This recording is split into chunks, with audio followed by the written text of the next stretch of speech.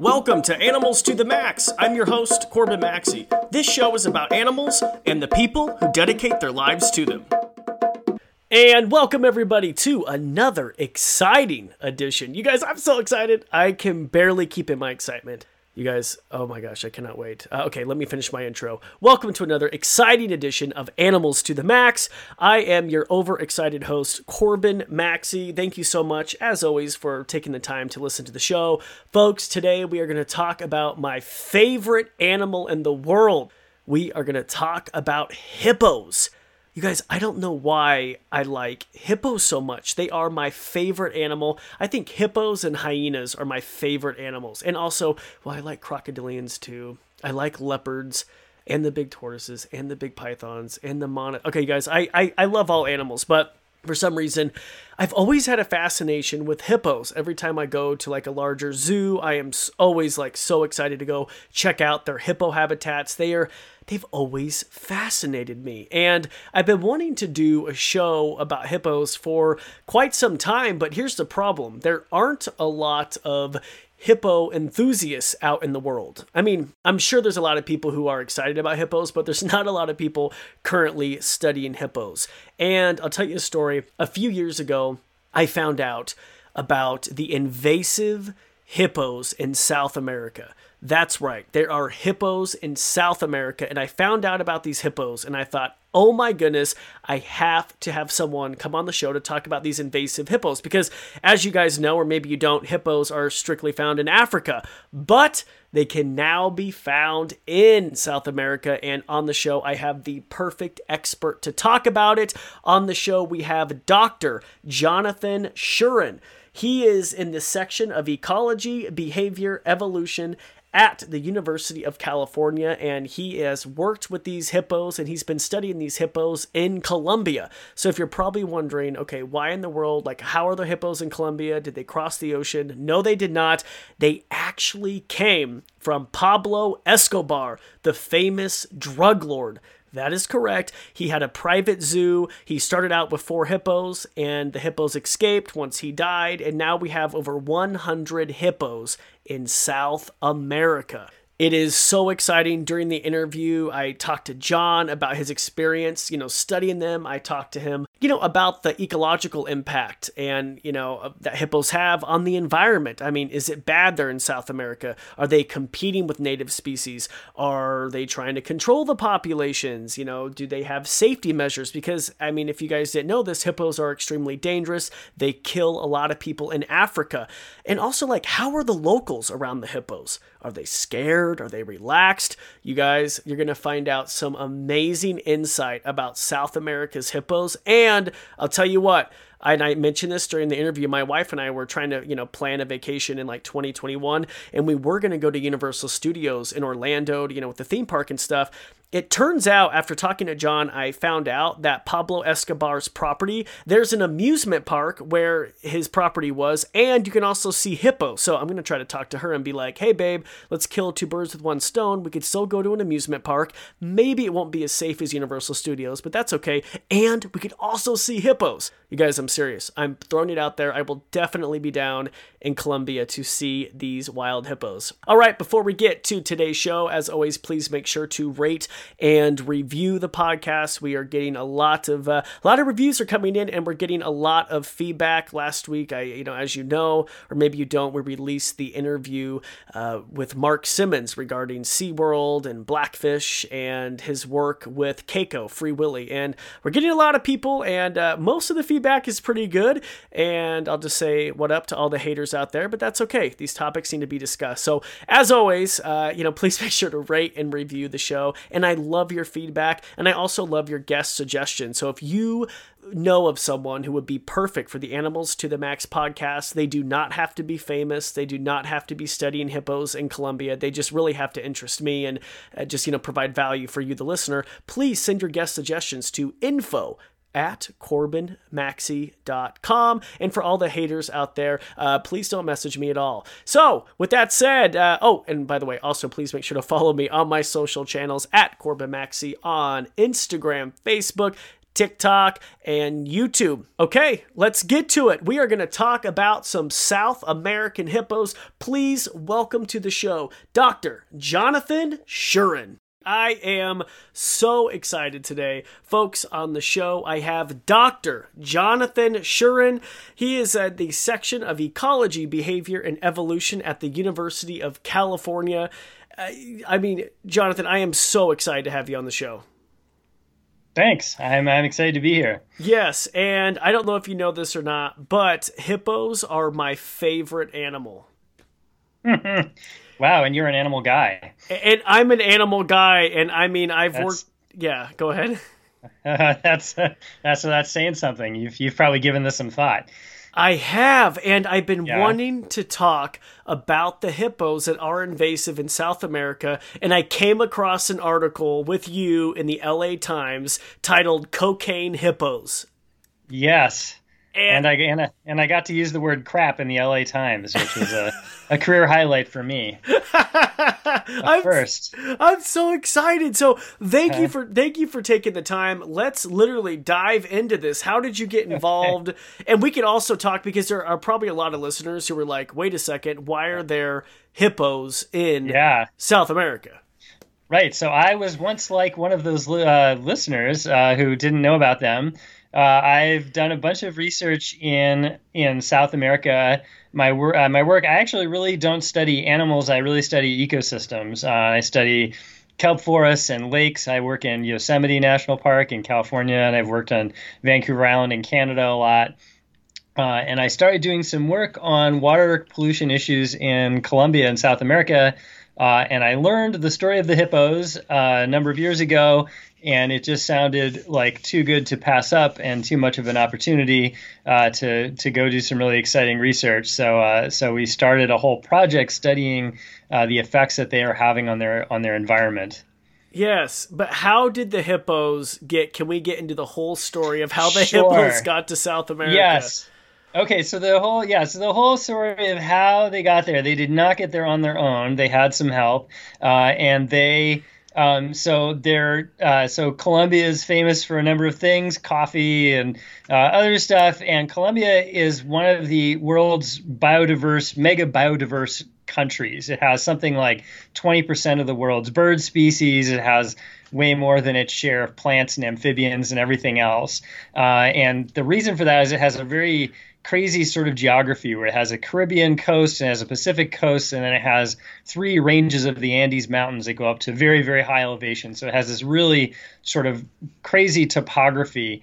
And that same geography that makes it so biologically diverse also makes it sort of politically and socially and economically a bit unruly, because a lot of the country is in these very remote, hard to get to places in the Amazon rainforest and the Choco and the Pacific, very high in the Andes.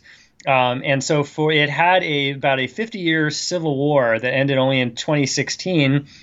And during that time, it became a sort of hotbed of illicit activities. The most famous example of that, as everyone with a Netflix subscription knows, is Pablo Escobar, who is the head of the cocaine cartel from Medellin, one of the major cities. There was another group from Cali, but they didn't have as exciting or interesting a leader.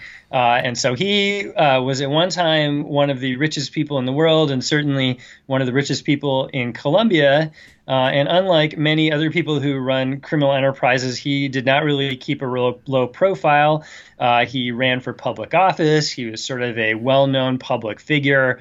And if you're poor and crazy, you're just crazy. But if you're rich and crazy, you're eccentric. And so he was eccentric. And one of his eccentricities was, like you and I, he was very interested in animals and very excited about animals. But he was able to indulge that eccentricity. And so he made a collection of more than 1,000 exotic animals that he bought from around the world. He had giraffes, he had ostriches, he had all sorts of crazy things at his ranch outside of Medellin in the countryside. And so, and his zoo, his private zoo, is also open to the public. So he invited the neighbors to come in and see his collection.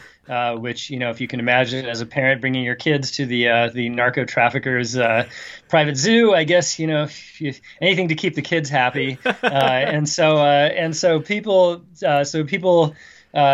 he had that for a number of years. And the thing about being a narco trafficker is that the pay is good, but the retirement plan's not that great. And so he died in a shootout with the police in 1993. Although he's kind of the Elvis of Colombia, lots of people there believe that he's still alive and sort of faked his own death, which is entirely possible. I have no information to confirm or refute that. But in any case, his empire and his properties and his holdings were taken over by the government. And so then they had the not so enviable job of figuring out what to do with his collection of animals. And so most of the animals got distributed to various other zoos or sort of, found new homes in one way or another. But it turned out he had a group of 4 hippos living in a lake at his property, and nobody was very excited to wade into the lake and try and collect the hippos. And so they did what any reasonable person would do in that situation, and they just left the hippos to to live their best hippo lives and enjoy themselves. And it turns out the hippos quite enjoy living in Colombia, and they've made quite a go of it. And so they've been happily doing what hippos do best, which is make more hippos. And so there's now estimated to be somewhere approaching about 100 of them. So there's a group of, so there's now a number, and they've spread out. So the main lake where he had them still has a large group of maybe 20 or 30. Okay. And then they have been sort of slowly creeping out across the countryside. So various stray individual animals and then small family groups have sort of taken up residence in various other water bodies. They are amphibious, as you know, so they come out at night and walk around, and so they sort of pop up and appear and disappear to everyone's great surprise in various places at various times. And they've also now colonized the Magdalena River, which is the big river that flows down in from the Andes down into the Caribbean on the Caribbean coast of Colombia. And just this summer, one was seen about 300 or more kilometers away from Hacienda Nápoles, which is the name of his property, which indicates that they have spread much farther than they had previously. So previously they were known to be, up to about 100 kilometers away, but now they're coming close to being, or they have been seen in places coming close to Cartagena and the Caribbean coast. And so they've sort of just been slowly going about their business. And, as you can imagine, there's sort of a local fascination, and, people come by to see them. There's a little cafe where you can sit and look at the ones in the main hippo lake. Really? So you can go. So his ranch, Hacienda Nápoles, was turned into an amusement park. So it now has rides and hotels, and it's sort of and it's actually pretty nice. I recommend it. It's sort of a sort of wild version of Disneyland. Oh my goodness! So that's what they've done. So yeah, it's sort of making, when you get lemons, you make lemonade. So that's how they made lemonade. Oh my gosh! An amusement park right where he was. Yeah, his whole property. It's it's called Hacienda Nápoles. It has a sort of safari theme to it, and it has a number of animals as well. But they've sort of spread out, and they've started having more sort of, let's say, less than friendly interactions with the local public. So there's stories of them attacking boats and fishermen in the river. And there was a news story a couple of months ago about some local farmer getting severely injured in an encounter with one when he was going down to collect water in some part of the river. And so they're sort of starting to make their presence known more and more. But for most people, they're kind of a local curiosity. They have some value to the economy because tourists come to see them. And so they're kind of a local mascot and kind of point of pride. And people that I've met are very sort of nonchalant about them. and sort of view them as just sort of a curiosity. Although that may change at some point as there become more and more of them. Wow. Okay, so in the 90s, he had 4 hippos at the zoo, and then since the 90s, we now have over 100 hippos. That's right. And that's, yeah. And that's, if you sort of do the math on that, that's about a 10% annual increase. And the thing about sort of populations, as we've, learned from various other recent events, is that they can sort of explode upwards. If you're growing at 10%, it means that you double in every, some period of time. And so, if you double from 10 to 20, that's one thing. But if you double from 5,000 to 10,000, it takes place in the same period of time. If each hippo is sort of reproducing at its own same rate. So the population has the potential to grow if you sort of draw that line out, that in the next, couple of decades, there could be thousands of them. Wow. And just to be clear, South America never had hippos. No. So South America, like North America, used to have all kinds of crazy wildlife. So mastodons and gomphotheres and all the Pleistocene animals that existed up to about 15,000 years ago. But it never had anything like, sort of very similar to a hippo. So it has the pachyderm. The local pachyderm flavor is tapir. So there are tapirs, and they are in the same sort of group of species with hippos. There are capybaras, which is another amphibious large mammal, the largest rodent in the world, and so they're there. And there's actually another large mammal invader, which is the Asian water buffalo, which were brought for palm oil plantations. So they do better than regular cows in a very wet environment, and so they were brought in to haul around palm oil and for farming. And they've also kind of gone rogue and are now a part of the local ecosystem. Wow. And those are 2 dangerous animals. I mean, a water buffalo and hippos, right? I mean, those are... those are 2 that, you should do your best to avoid if at all possible. Yeah, I was going to say, yeah, so let's talk about that, because if someone listening has no idea, I mean, a lot of people don't realize how aggressive hippos are. Can you talk about that really quick?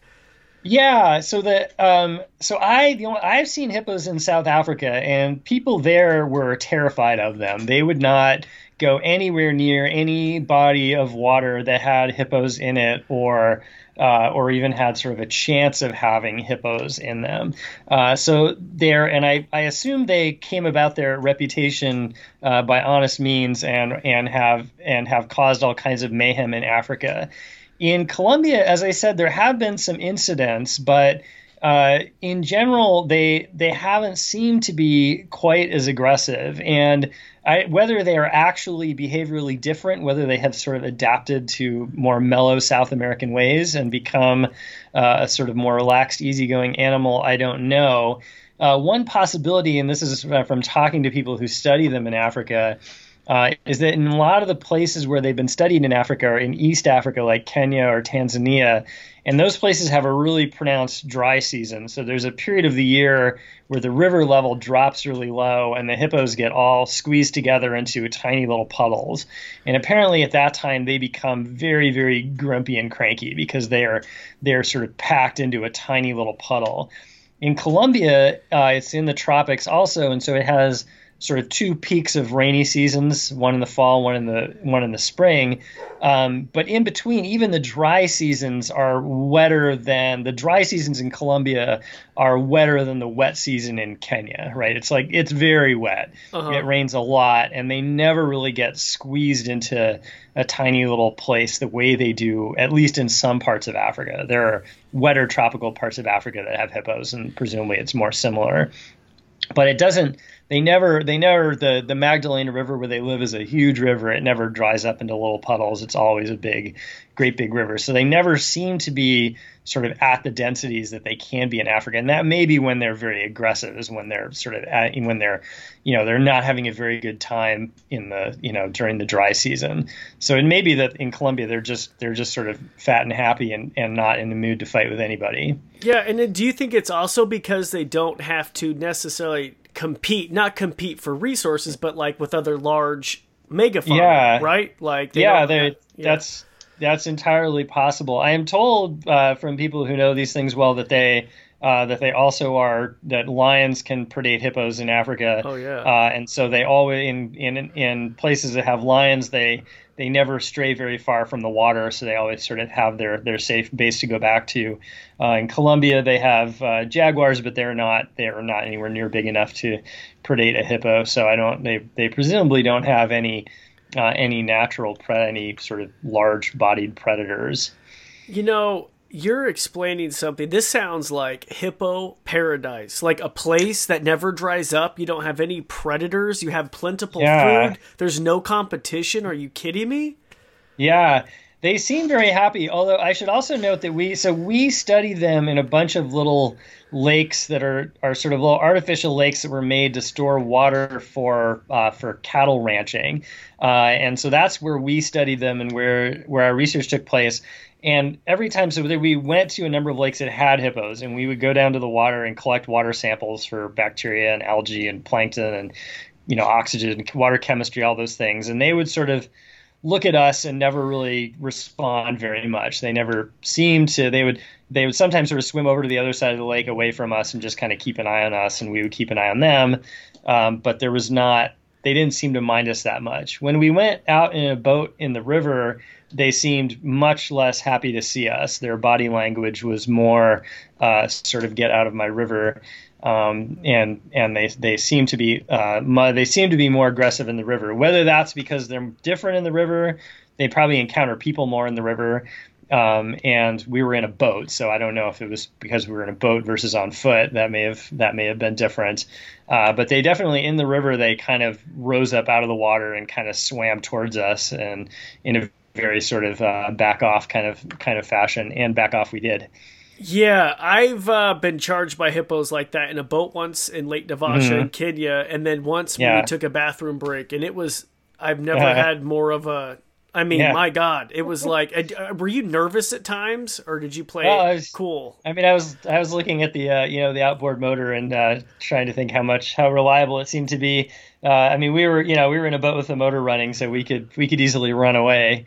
So I didn't really think they were going to get us.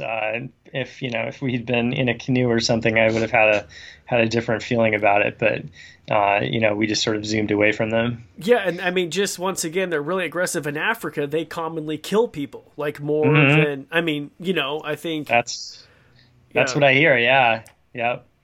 That is wow. Okay, and we haven't had any deaths so far in South America. We just have had some incidences where they've gotten a little too close and where someone has been severely injured. Right. This summer was the first time that somebody got severely injured, and I actually don't know what happened to that person, but he wound up in the hospital, and the newspaper articles make it sound like he was pretty badly injured.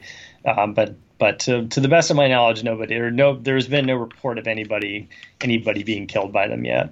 Okay, so as a scientist like yourself and you study ecology, if I'm listening, I mean, is this a bad thing they're in South America? Or like, what is their impact in South America? Because it sounds like they're doing just fine, but I mean, with the environment, like, let's get into it, Yeah, that's the question. That's really the question of our research. So in Africa, there's been a lot of evidence that hippos are what we call ecosystem engineers. So some species that has a really sort of disproportionate effect on the ecology of the environment that it lives in. And there's a whole bunch of other examples you can think of.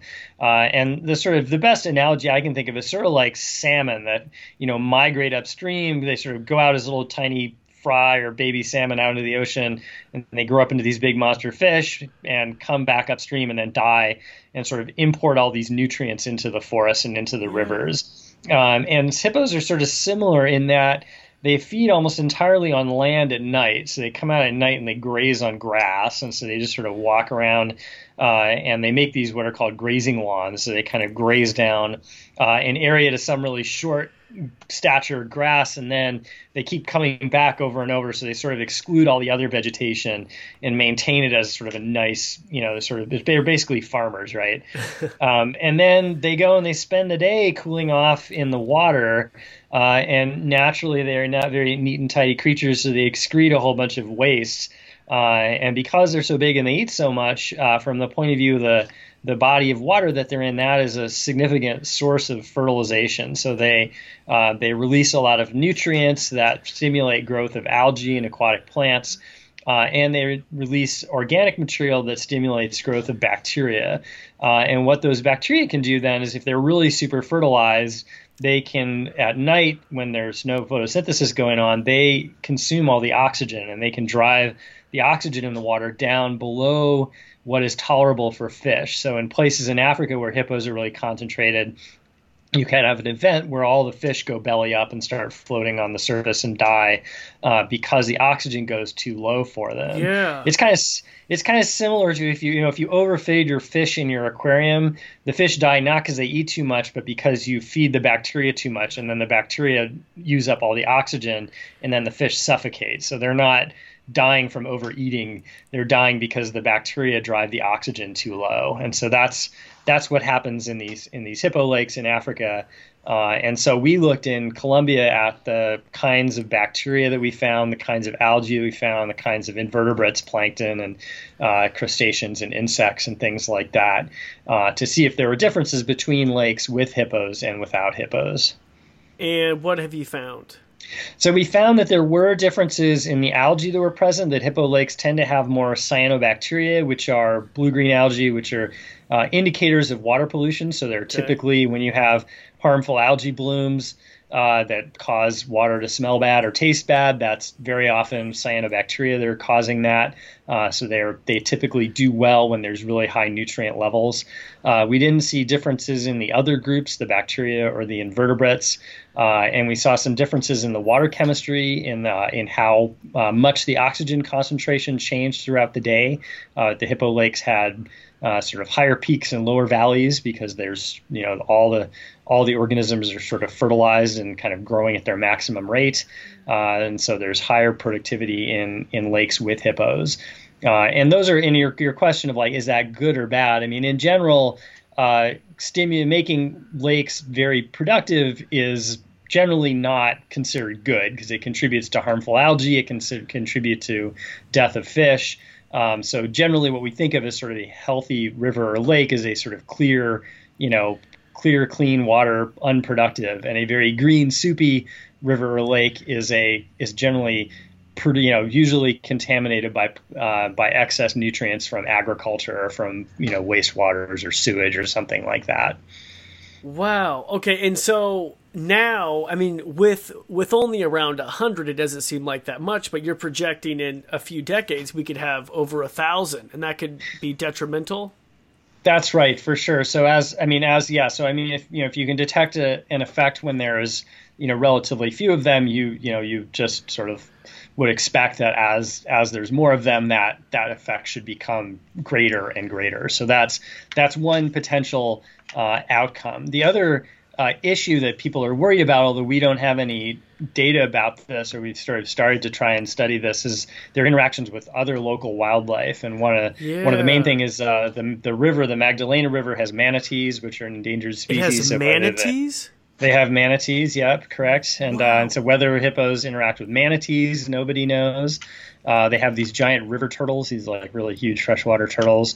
And so whether hippos have any interaction with those kinds of things or with fish populations, nobody really has any idea. This is a place that until recently was not safe to go to. And so there's very little scientific research because it was not a place anyone was sort of able or willing to go to do research for a long time. Wow, I had no idea. So it's very likely that there have been interactions with hippos and manatees, but no one has documented it. That's right. And manatees are just, they're really hard to observe, right? Like they sort of hang out in the most sort of, vegetated kind of, just really, it's not easy to see a manatee. I've never seen one, and so they're, studying them is really complicated and difficult, and so there's a lot of those are questions that are really hard to answer. Wow, that sounds like a good BBC, Planet Earth, documentary right there if you're able to get it. Yeah. So I just have to think about this. How is the genetic diversity? Because he only started with 4. Yeah, that's a great question. So there was 1 male and 3 females, and so by just sort of basic, genetic principles, you should predict that there should be very high inbreeding, meaning that there's a very small gene pool, and inbreeding is something. So based on that, you'd think, well, the population should grow slowly because these are sort of inbred individuals. And there certainly are cases of populations that have become very inbred and suffered sort of low reproductive rate as a result of that.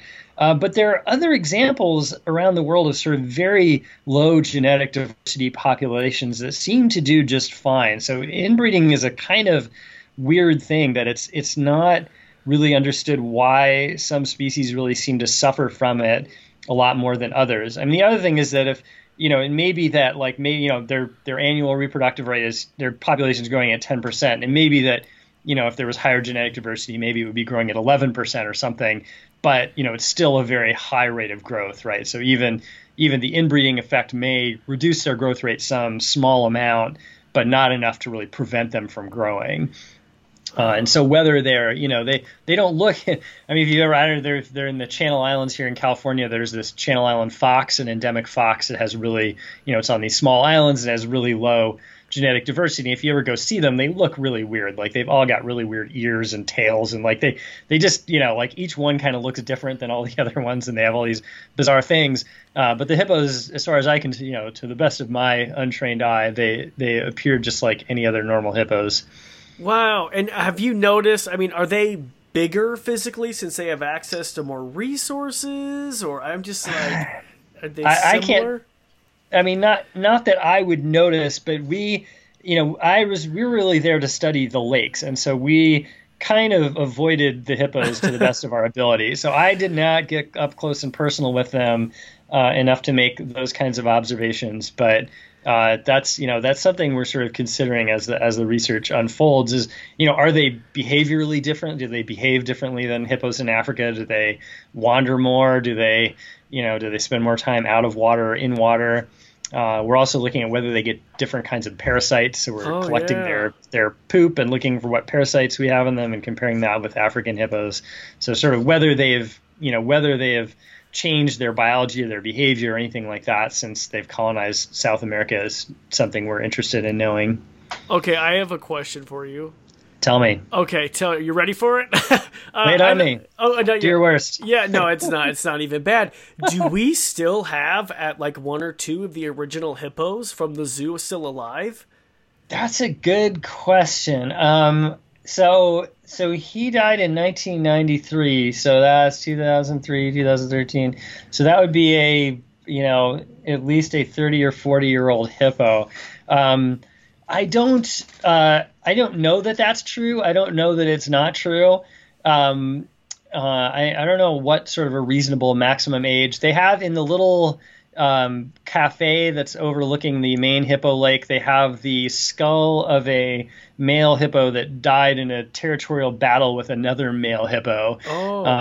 And so there has been some changing of the guard or some at least challenges. So I don't know. Yeah, whether any of the original 4 are still around, I don't know. Nobody's really paid that much attention to them until recently. They've just kind of been left alone to do their own thing. So I don't think anybody really knows. Wow. And so there, no one had, so like the hippos don't have tags or no one's keeping that close of an eye. No, they're just, out there in the lake. They're just there. And they've showed me, I mean, the farmers showed me things where they have like barbed wire fences for their cattle and they just sort of walk through a barbed wire fence and knocked it down. So they showed me that. One rancher guy took out his cell phone and showed me a picture of a hippo walking through his cattle in his pasture. And so they just kind of come and go as they please.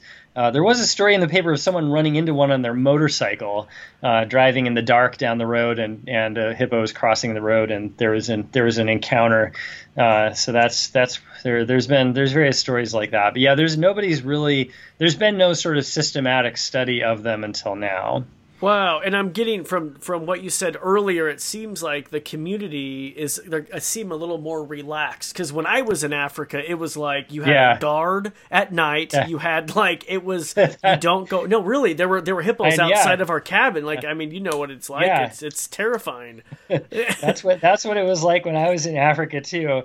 And the Colombians are very casual about the whole thing. They just kind of they people go fishing in the lakes where they are and sort of stand on the shore. And, gosh! They're they have a sort of casual attitude about danger apparently, but they don't seem nearly as concerned as in Africa, where I had the same observation you had, which was that nobody was willing to get anywhere near them when they were around. No. And okay, and do any of so the locals, it seems like they like him. I mean, they stimulate the economy because people come to visit these famous drug cocaine hippos. I mean, that's what they were. Yeah, that's basically the way most people, I think, view them, as they're kind of a local oddity, and they sort of bring people come see them, and there is sort of more concern growing about what they mean for safety and for the environment, and the question about what can and should be done and how to do it humanely and all those kinds of things. Those questions are becoming more and more, more and more asked more and more often. Yeah, I mean, what is your professional opinion? Should they start culling or killing hippos in South America? Well, yeah. I mean, it's obviously not the hippos' fault that they're there. They didn't choose to do this, so I don't want to blame them. But the thing I will say is that whenever you're gonna, if you're ultimately gonna have to do something about them, it's much better to do it when there's few of them than when there's many of them. So if you were going to wind up killing them, if you killed them now, you'd kill 80 or 100 of them. If you kill them in 20 years, you kill thousands of them, and obviously it'd be better to kill. So then the question is, are there other things that could you sterilize them or take them back into captivity? So there's questions about either sort of chemically or surgically sterilizing them, how many you would have to get to do that, how much it would cost. I actually just had a call early last week with some veterinarians from Colombia discussing sort of trying to figure out how many you would have to get in order to effectively, if you just sterilize them, then they would, be able to live out their lives, but they wouldn't keep increasing in number. But the issue is, this is not a rich place. They have no resources for this kind of thing, and so the question of who would pay for such an operation is very much on people's minds. There was at least one killed a number of years ago, and it caused a fairly big uproar. And I think there was even a lawsuit in Colombia about it. Both Colombian and internationally, people concerned about animal welfare were very upset about that. And so my collaborators who I work with, who work for the government agency that's in charge of dealing with this situation, they tell me that killing them is really not palatable with the public, and it would cause a massive uproar. So they are sort of the belief that they're convinced that some other solution has to be found. Now, of course, if they started creating more mayhem, then their sort of popularity with the public might change. Yeah, why did they kill one several years ago? Did it attack someone or? I read a story about it, and the details are escaping me right now. I think it was causing some. I think it was causing some problems for somebody. I don't think they killed it just idly. I think it was a problem for somebody for some reason, but I can't remember the details. A problem hippo. Man, you said this sounds like such a fun vacation. I want to talk to my wife because I didn't realize there was an amusement park. I mean, we could see amusement park, the hippos. That's amazing. So it just in Colombia, huh? I mean, just it's beautiful. Yeah, it's beautiful there. The amusement park sites. There's some really great wildlife you can see along the Magdalena River too. There's all kinds of howler monkeys and macaws, and it has the most iguanas I've ever seen in my life. The trees are just covered in iguanas. So it's a really great place to go. I really love it there. It's beautiful. People are wonderful, and it's there's all kinds of fun stuff to see. So I recommend it highly. Wow! And what are my chances? Like pretty high of seeing a hippo there? Oh, you can have 100% chance if you go if you just go to the town is called Doradal, and there's if you go out to Hacienda Nápoles, so there's the amusement park. The amusement park has this little entrance gate, and it's you can see it it's in the like opening credits of Narcos, I believe, and it has the little zebra striped plane that was Pablo Escobar's first plane he used to transport drugs. They took that down. That's no longer there. Colombians are somewhat sensitive about sort of. They don't like that, their most famous citizen is this criminal, right? Like that's not the image that they like to project, and so they're a little bit tired of the whole Pablo Escobar story, and so they took the plane down to try and sort of make it less about him. But you will absolutely guaranteed to see hippos at the and I'm trying to remember what there's the little cafe that has. So they go and sort of throw a bunch of like carrots and stuff out like once a day. It's not like feeding them. I'm sure it's not like a significant part of their nutrition, but it's just sort of a snack that keeps them from wandering too much. So they kind of always hang out in this one place. So you can see those ones for sure. If you want to go see them in the river, which I also recommend, there's a woman named Isabella who has a really fabulous. Her son has a bunch of boats, and they will take you out and give you lunch and drive you around the river and show you all kinds of good stuff. And that I also recommend that. It's very fun. Wow. Okay. I have another question. I don't want to put you on the spot, but is there any other place in the world where we have, invasive megafauna? Because you don't think of, when you think of invasive species, a lot of them are smaller. I guess that's, yeah. There isn't, I can't think of anywhere else. I know you said the Asian water buffalo. Yeah, the water buffalo, I think, are invasive in a couple of other places. Aren't they in Australia too? I think maybe, yeah. I think they're invasive in other parts in South America, maybe Brazil or somewhere, because they've been sort of moved around a bunch.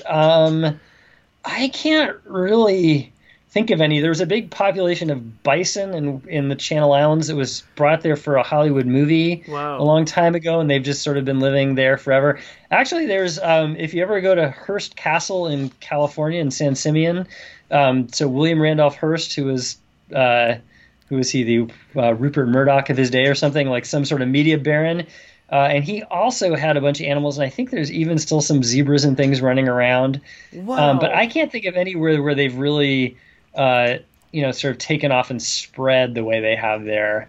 But yeah, there's the idea that, these ecosystems used to have these sort of megafauna, and they've all been sort of hunted away. And so these megafauna are kind of just retaking their rightful place in the local ecosystems. And so, yeah, and there's this sort of idea of sort of restoration of ecosystems by sort of recovering the lost ecosystem functions of these megafauna, and the idea of sort of creating these Pleistocene parks, or places where you sort of restore populations of megafauna with the idea that they will sort of maintain ecosystems in something like what used to be the natural state. Do you think this is back on trying to control them? Is there a part of you that just thinks we should just leave them? There's so many bigger problems going on in the world, and if they're bringing happiness, they're not eating, and they don't eat people, but so I will definitely say there are definitely bigger problems. There are certainly bigger problems in Colombia. So all around this area, there's palm oil plantations, there's mining, like uncontrolled, sort of unregulated mining. There are big environmental impacts. And certainly bigger things than what these hippos are doing. So, just in terms of are there bigger fish to fry? Absolutely, there are.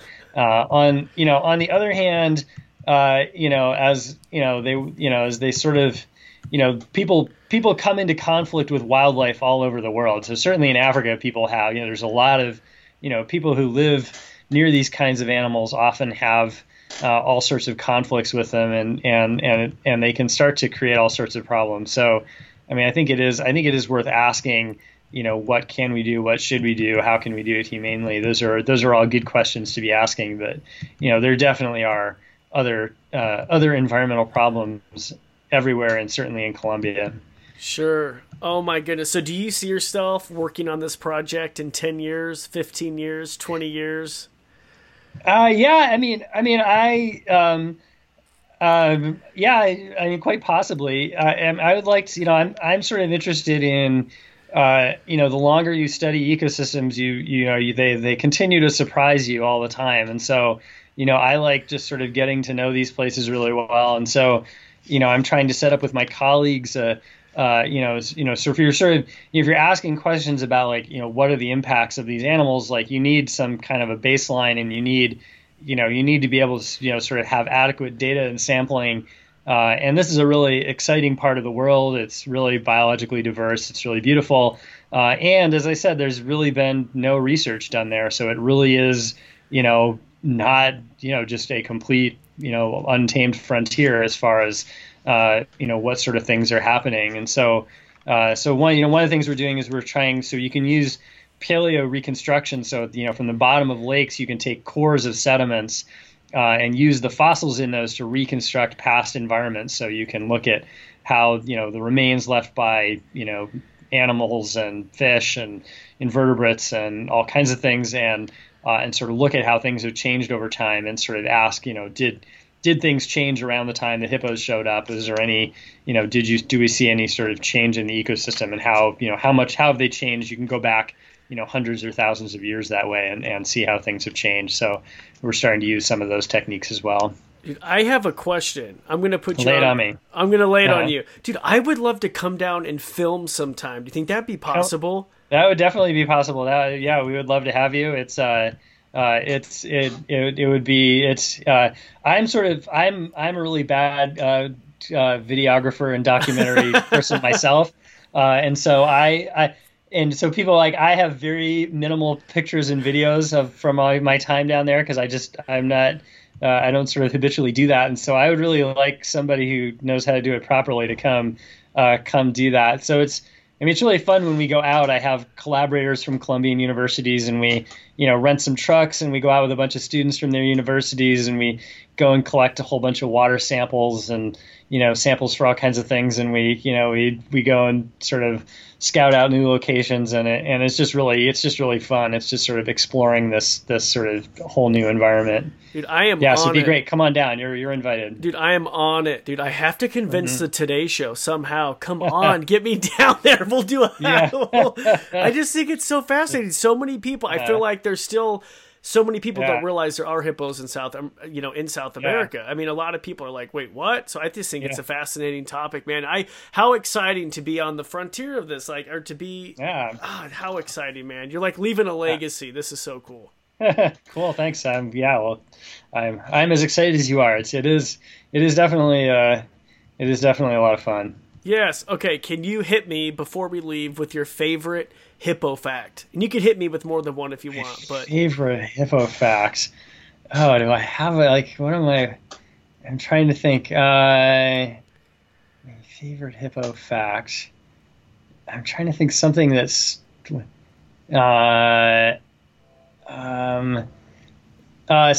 there's the locals told us, the amusement park Hacienda Annapolis has this hippo named Vanessa, who's the one that they have in captivity, and apparently Vanessa is getting long in the tooth, and so they're looking for the next generation of display hippos. And so the local people told us that the amusement park sent out word that they would pay something like $600 for a live baby hippo if anyone wanted to go capture one. And I was like, $600 to catch a baby hippo? That seems like not enough to make me go do that. And I've never seen a baby that wasn't with its parents, and it doesn't seem like, it seems like there's a lot of potential for things to go wrong.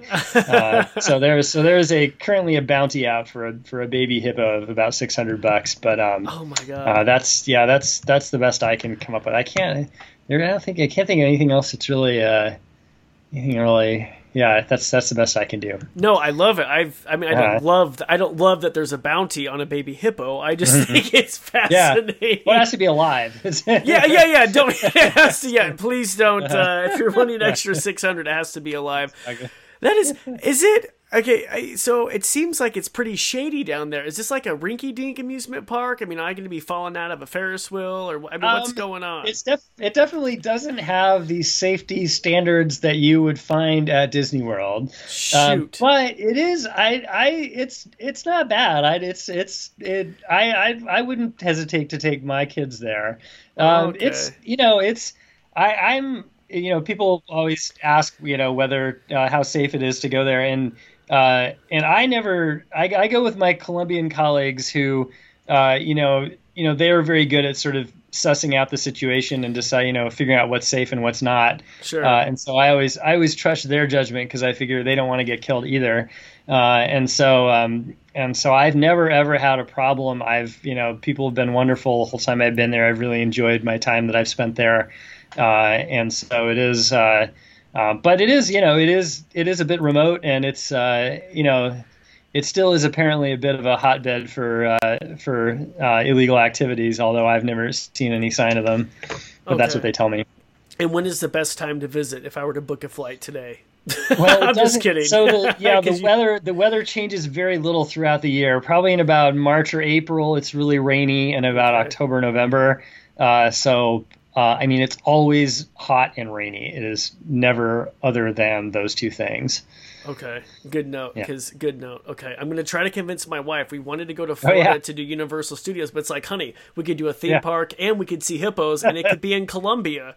And there's a bunch of No, I highly recommend it. Colombia is currently there are no international flights because of the pandemic until September, so nobody's coming or going, But Colombia is amazing, and it hasn't had nearly the tourism as, say, like Peru or something like that, but it has, things that are every bit as exciting, I would say. So I think it's well worth traveling. Absolutely. And if you go to the Amazon, you can see the river dolphins. Oh they my have God. the pink ones and the gray ones. Oh my goodness, that would be amazing. I've had them on my podcast. I just said the American River Dolphin. The Amazon River Dolphin Foundation has been on the podcast. Oh my gosh, this is so cool. Thank you so much, Jonathan. Thanks for having me. Is there any last pieces of advice for anyone, or what if someone has more questions? Can they get a hold of you, or is there any work they could read or anything like that? There's we have a paper about it, and there was another paper published recently that just kind of tells the whole story of what's happened over time by Amanda Subalewski. There's another paper out. So there's a couple of papers you can read. Anyone can find my email and write me anytime. I'm always happy to hear from hippo enthusiasts. Oh my gosh, this hippo enthusiast. I'm going to start doing that with my link in bio for my Instagram. Perfect. All right. Awesome. Thank you so much, man, for taking the time. I will be in touch, and I'm going to include, if you could send me the links, I could put them in the show notes so people could check them out. And if you don't mind, I can put your email if anyone has any questions. Any hippo fanatics, hippo enthusiasts. Okay. They're a crazy bunch. There are a crazy, right? Yeah. All right, we'll talk to you later. All right, good talking to you. Bye. Thanks a lot. Thanks for listening to the Animals to the Max podcast. If you enjoyed this episode, please share it with friends and family. Also, if you haven't already, hit the subscribe button. It really helps me out. As always, if you have any guest suggestions, if you want to email me personally, head on over to CorbinMaxey.com. And if you haven't already, check out our social channels. You can follow me at CorbinMaxey on Instagram, Facebook, and Twitter. We'll talk to you next time.